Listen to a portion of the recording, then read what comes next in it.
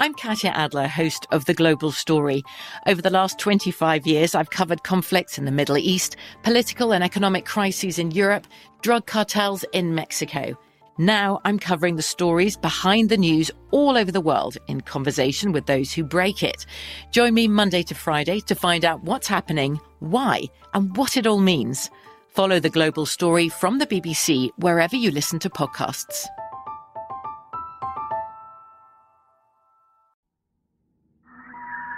Strange Arrivals is a production of iHeartRadio and Grim and Mild from Aaron Mahnke. To Tell the Truth, brought to you tonight by General Foods. And now, here's your host on To Tell the Truth, Bud Collyer. Good evening to you, wonderful people. Good evening, Bud.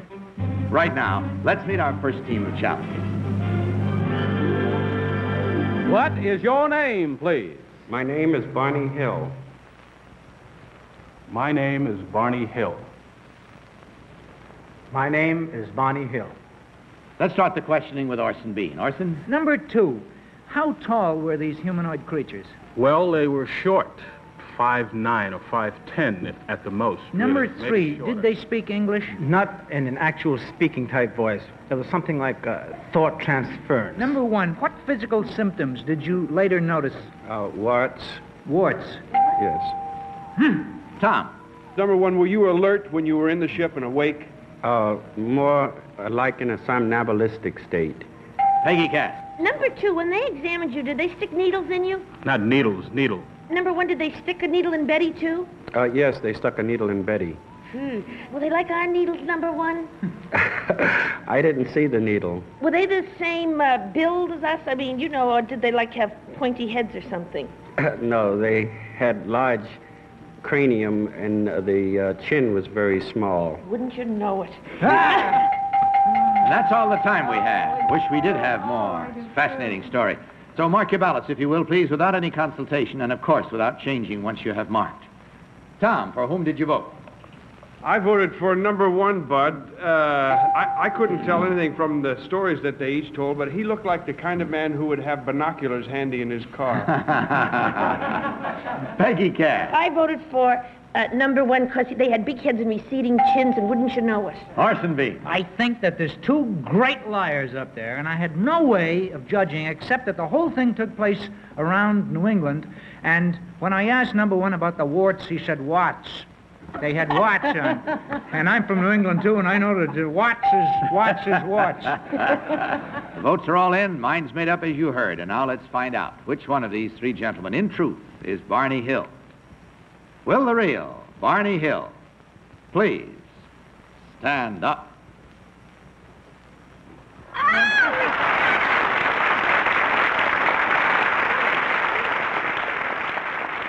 On this episode of To Tell the Truth, the panelists were able to identify number 1 as the real Barney Hill.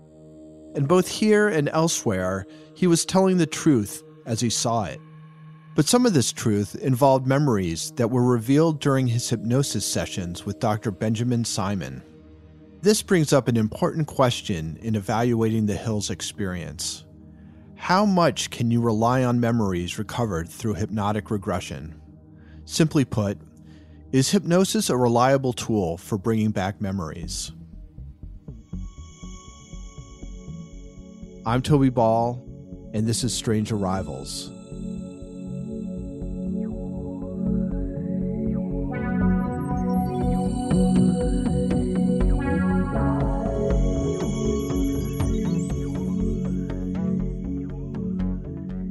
Episode 5, Regressed. Betty and Barney underwent their hypnosis treatment with Dr. Benjamin Simon in 1964. We now have a much better understanding of how hypnosis works.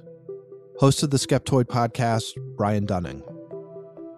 So this is actually what originally got me into this, because I was working on another subject at the time, which was the whole topic of hypnotic regression in general and these recovered memories. And the Betty Barney Hill story is kind of a classic example of what we think of as these recovered memories under hypnosis. It's now no longer the 1960s, it's now the 2000 teens, and we now have very solid evidence that there is no such thing as hypnotic regression or recovered repressed memories. That's just simply not a part of psychology. That body of evidence is extraordinarily robust. We see things like court cases being overturned and stuff based on kind of the modern science of hypnosis and psychology. Hypnotic regression came to the public attention in the 1980s and 90s. At this time, some psychiatric professionals were working with patients, often children, to quote-unquote recover memories of sexual abuse. One outcome of this movement was a rash of claims that sexual abuse rituals were being organized by groups of Satanists. The so-called satanic panic was eventually fully discredited, and hypnotic regression along with it. Author, freelance writer, and skeptical investigator Robert Schaefer. This whole business about recovered memories, if you recall, back in the late 80s and early 90s, it was a big thing to hypnotize people that allegedly repressed memories of sexual abuse, usually, or some other trauma, but for the most part, it was sexual abuse. And there was just a huge controversy over this. So many people, were claiming to have recovered such memories, either with or without hypnosis. And when somebody, claimed to recover this, they had there were support groups. It was a big thing. Innocent people got accused of terrible crimes based only on so-called recovered memories. And the whole thing, again, it's a very sad chapter. It's a very embarrassing chapter. Nobody in serious academia today takes any of this, recovered memories as anything more than likely a fantasy.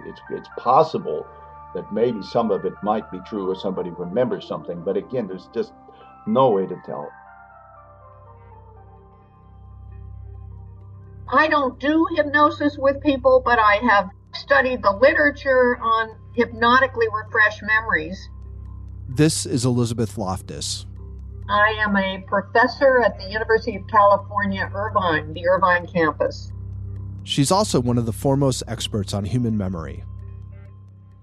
One of the things that you can say about hypnosis, it might be helpful to somebody who wants to try to use it to lose weight or stop smoking or be less anxious.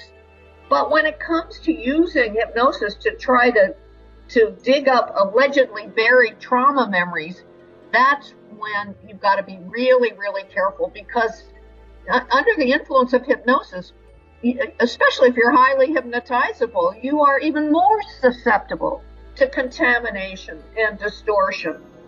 And then when you produce something in this hypnotic state, you have a tendency to believe, well, if I thought about it under hypnosis, it must have really happened. So you become even more confident about it, whether it's true or not. Did you catch the part where Dr. Loftus said that people who are easily hypnotized are also highly suggestible? In 1964, when Dr. Simon conducted his sessions with the Hills, this connection was unknown. You will remember everything, and you will tell me everything. In an undated document in the University of New Hampshire Special Archives titled Hypnosis, Betty basically brags about how hypnotizable she and Barney were. She writes, "At the end of the sessions, Dr. Simon said that both of us were very good subjects who were able to reach a very deep trance quickly and easily. The depth of our trances was unusual, a level where only one person out of millions might be able to reach.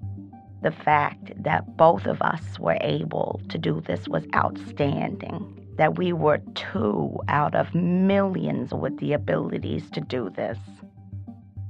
Even if we allow for some hyperbole, we have it from Betty that Dr. Simon considered them good subjects. We now know this would also make them highly suggestible. This is not to say that Dr. Simon planted memories during these hypnosis sessions. He was an experienced and highly respected psychiatrist, but it does raise the possibility that they weren't necessarily remembering actual events. Do you remember in the first episode we heard some audio from one of Barney's hypnosis sessions? What struck me was how emotional Barney became when he described seeing the aliens looking at him from the windows of the UFO. It's pounding in my head. Pull the binoculars away. God, give me strength. All right. Pull them down. Run!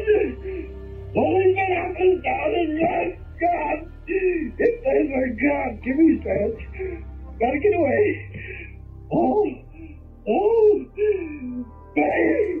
We gotta get away, buddy! All right. Calm down. I'm trying.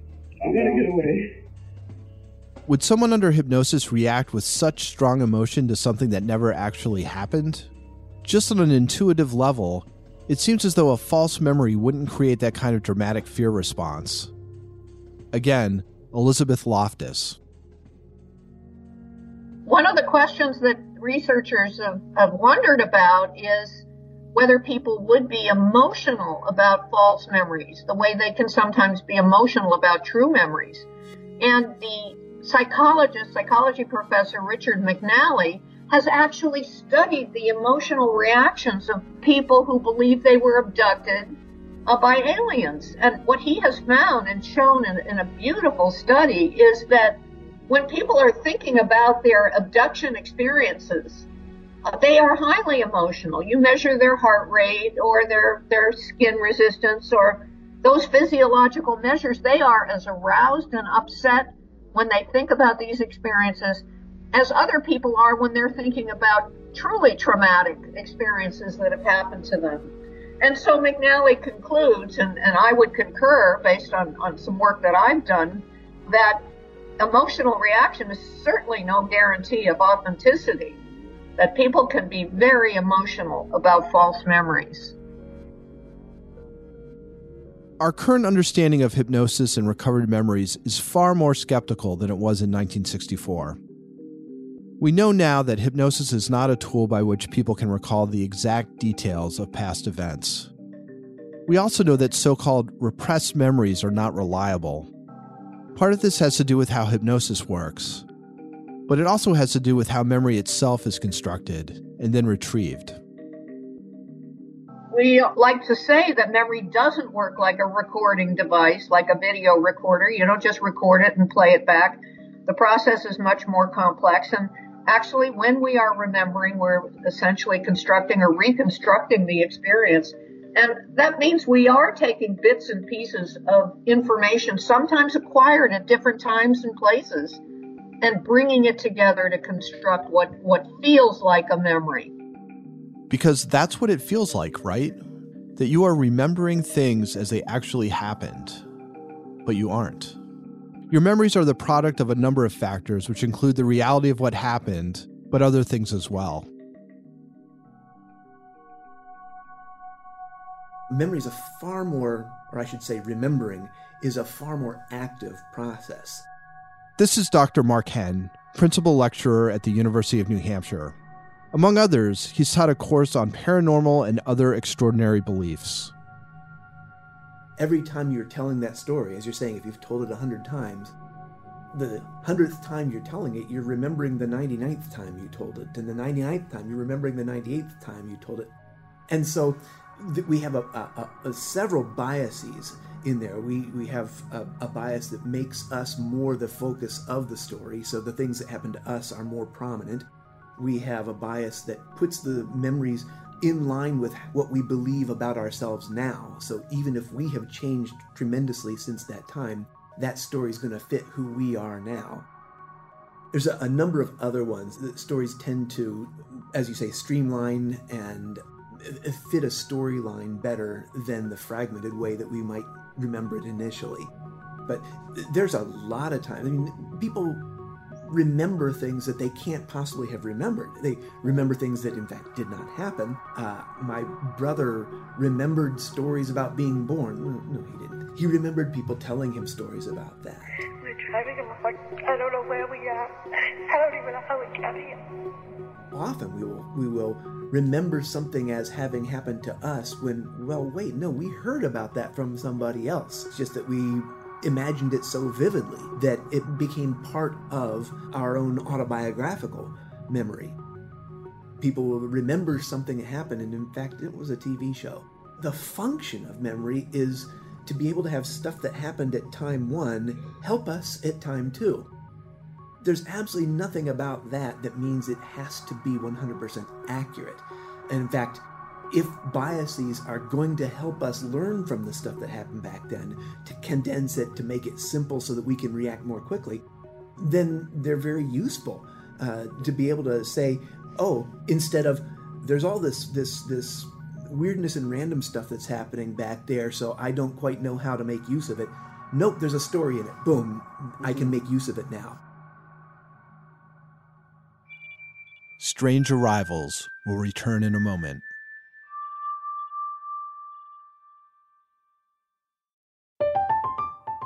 I'm Katya Adler, host of The Global Story. Over the last 25 years, I've covered conflicts in the Middle East, political and economic crises in Europe, drug cartels in Mexico. Now I'm covering the stories behind the news all over the world in conversation with those who break it. Join me Monday to Friday to find out what's happening, why, and what it all means. Follow The Global Story from the BBC wherever you listen to podcasts. Judy was boring. Hello. Then Judy discovered ChumbaCasino.com. It's my little escape. Now Judy's the life of the party. Oh, baby, mama's bringing home the bacon. Whoa, take it easy, Judy. The Chumba life is for everybody. So go to ChumbaCasino.com and play over 100 casino-style games. Join today and play for free for your chance to redeem some serious prizes. ChumbaCasino.com. No purchase necessary. Void where prohibited by law. 18 plus terms and conditions apply. See website for details.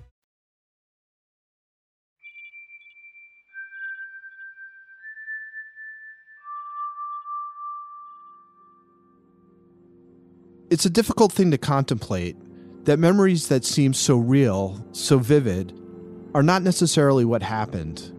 They are mental recreations that change over time due to a number of factors: new perceptions about oneself, incorrect details that found their way into the last time you told the story, and the instinct to create a narrative out of the fragments from which memory is created. Memories can be vivid, but that does not equate to being accurate. And there's another thing. Memories can be influenced, altered, or even made up by external sources after the fact. That is, memory is not only fairly unreliable, but it is also easily corrupted. What we have shown is out there in the real world, we're exposed to misinformation. I don't know, you could even say frequently. We get misinformation when we talk to other people, or when we overhear other witnesses being interviewed, or when we're asked suggestive or leading questions by somebody who's interrogating us, when we are exposed to media coverage about some event that we might have experienced. All of these provide an opportunity for new information to become available to a witness and to potentially produce a contamination, a distortion in the witness's memory. I asked Dr. Loftus how malleable people's memories really are. One of the things that I and my collaborators have done is to expose people to events, maybe a simulated crime or accident, and then we feed them some misinformation about the event, and we look to see the extent to which they will accept this misinformation, and it will alter or transform their memory. And so we have found that you can show people an accident, for example, where a car goes to a yield sign, and you can feed them misinformation that it was a stop sign, and many people will claim that what they actually saw was a stop sign. They fall for the misinformation, and it in essence becomes their memory.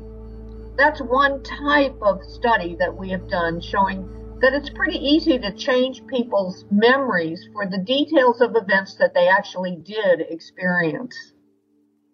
Details can be altered. I asked Dr. Loftus if entirely new details could be created from suggestion.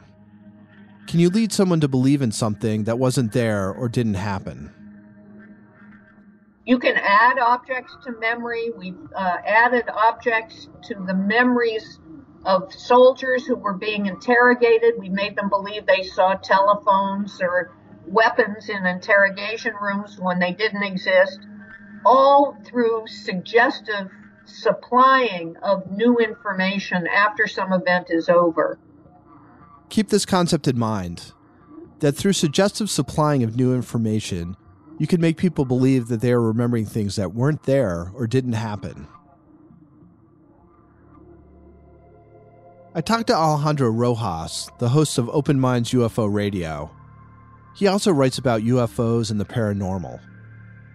You know, my attempt, and luckily I think many of my critics will agree I'm pretty good at it, is I try to take a journalistic approach. So I try to cover all sides and give all the facts available so people have more of an unbiased kind of overview of the phenomena or whatever it is, topic that I'm covering in this arena. Here he talks about Betty and Barney and the stories they told while under hypnosis. You know, these two individuals under hypnosis, and by, you know, I believe a credible hypnotist who wasn't really, you know, trying to guide them, they had very similar stories, even though they were regressed separately. I think that's the most compelling piece as far as evidence goes.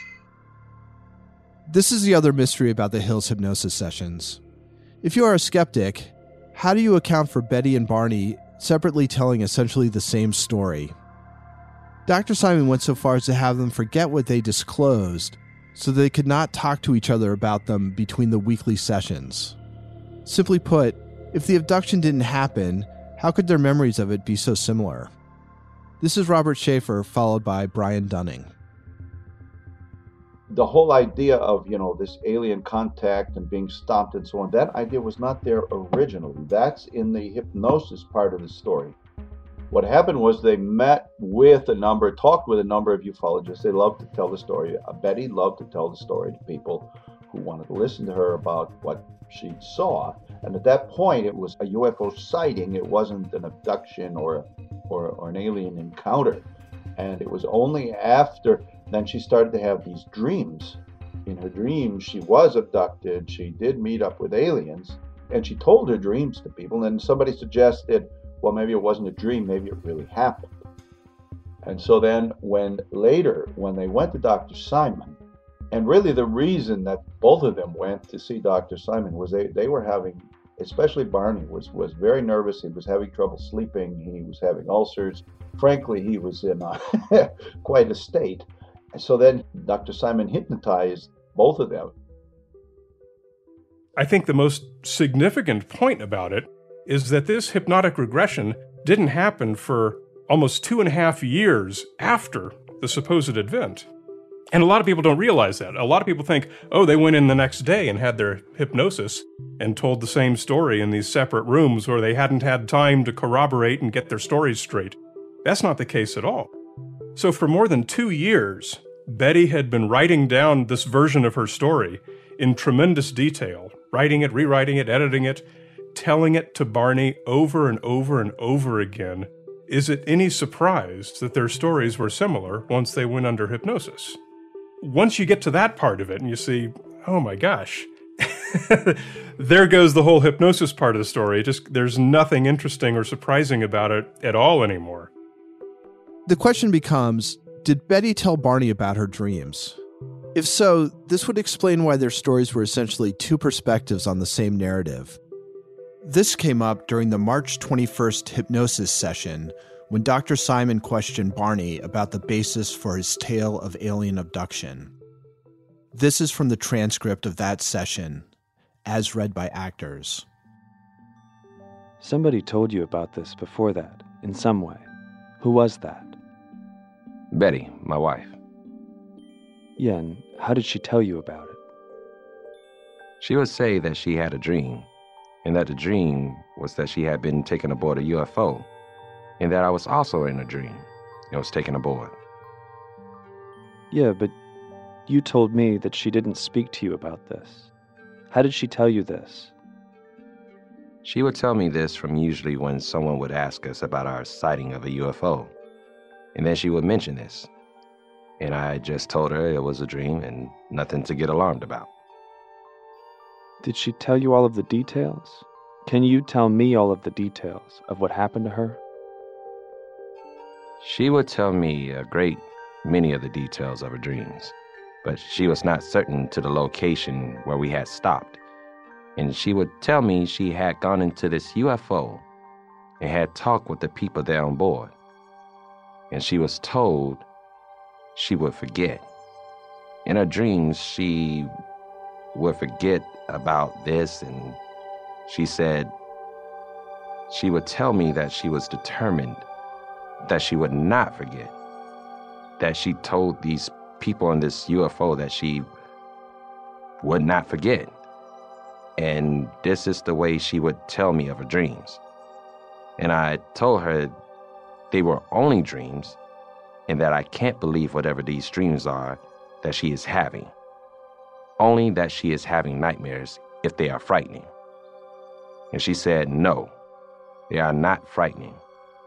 It's just that she feels that somehow there is some connection between her dreams because she never dreamed of UFOs before. And she would tell me that they had stuck something in her navel, causing great pain, and that just a wave of the hand, this pain disappeared. And she was not telling this to me, but I would be present, or she was telling it to friends of ours or to Walter Webb whenever we would see him. He would ask us about the UFO sighting that we had had, and then I would hear her dreams, but never did she tell this actually to me. Dr. Simon himself endorsed the theory that Barney had been influenced by Betty's dreams, and that those dreams were the basis for both of their quote-unquote memories recovered through hypnosis. In an October 28, 1975 letter to the prominent UFO researcher Philip Klass, Dr. Simon writes, "The UFO was a sighting. The abduction did not take place, but was a reproduction of Betty's dream which occurred right after the sighting. This was her expression of anxiety as contrasted to Barney's more psychosomatic one." Of course, Dr. Simon's opinion is just that, an opinion. It isn't evidence.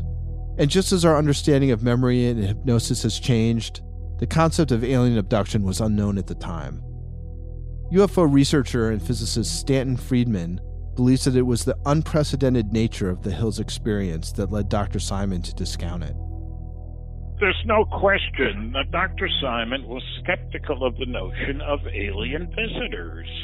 Everybody was. You know, we're talking in the 60s, long before we had gone to the moon, long before we operated nuclear rocket engines, for example, on the ground. There wasn't a body of data which would lead most people to think that this kind of thing could happen. That may be true, but what we know about regression hypnosis makes Betty and Barney's abduction seem unlikely. Absent other evidence, the hypnotically recalled stories really don't prove anything. And we've already seen how the alien symbols and the star map have, at best, questionable value as proof. We'll talk about the physical evidence, torn dress, scuffed shoes, and so on, in a later episode. Even in 1964, Dr. Simon realized that they might very well be talking about Betty's dreams and not a real event. Where did the line blur between reality and nightmare? Next time on Strange Arrivals.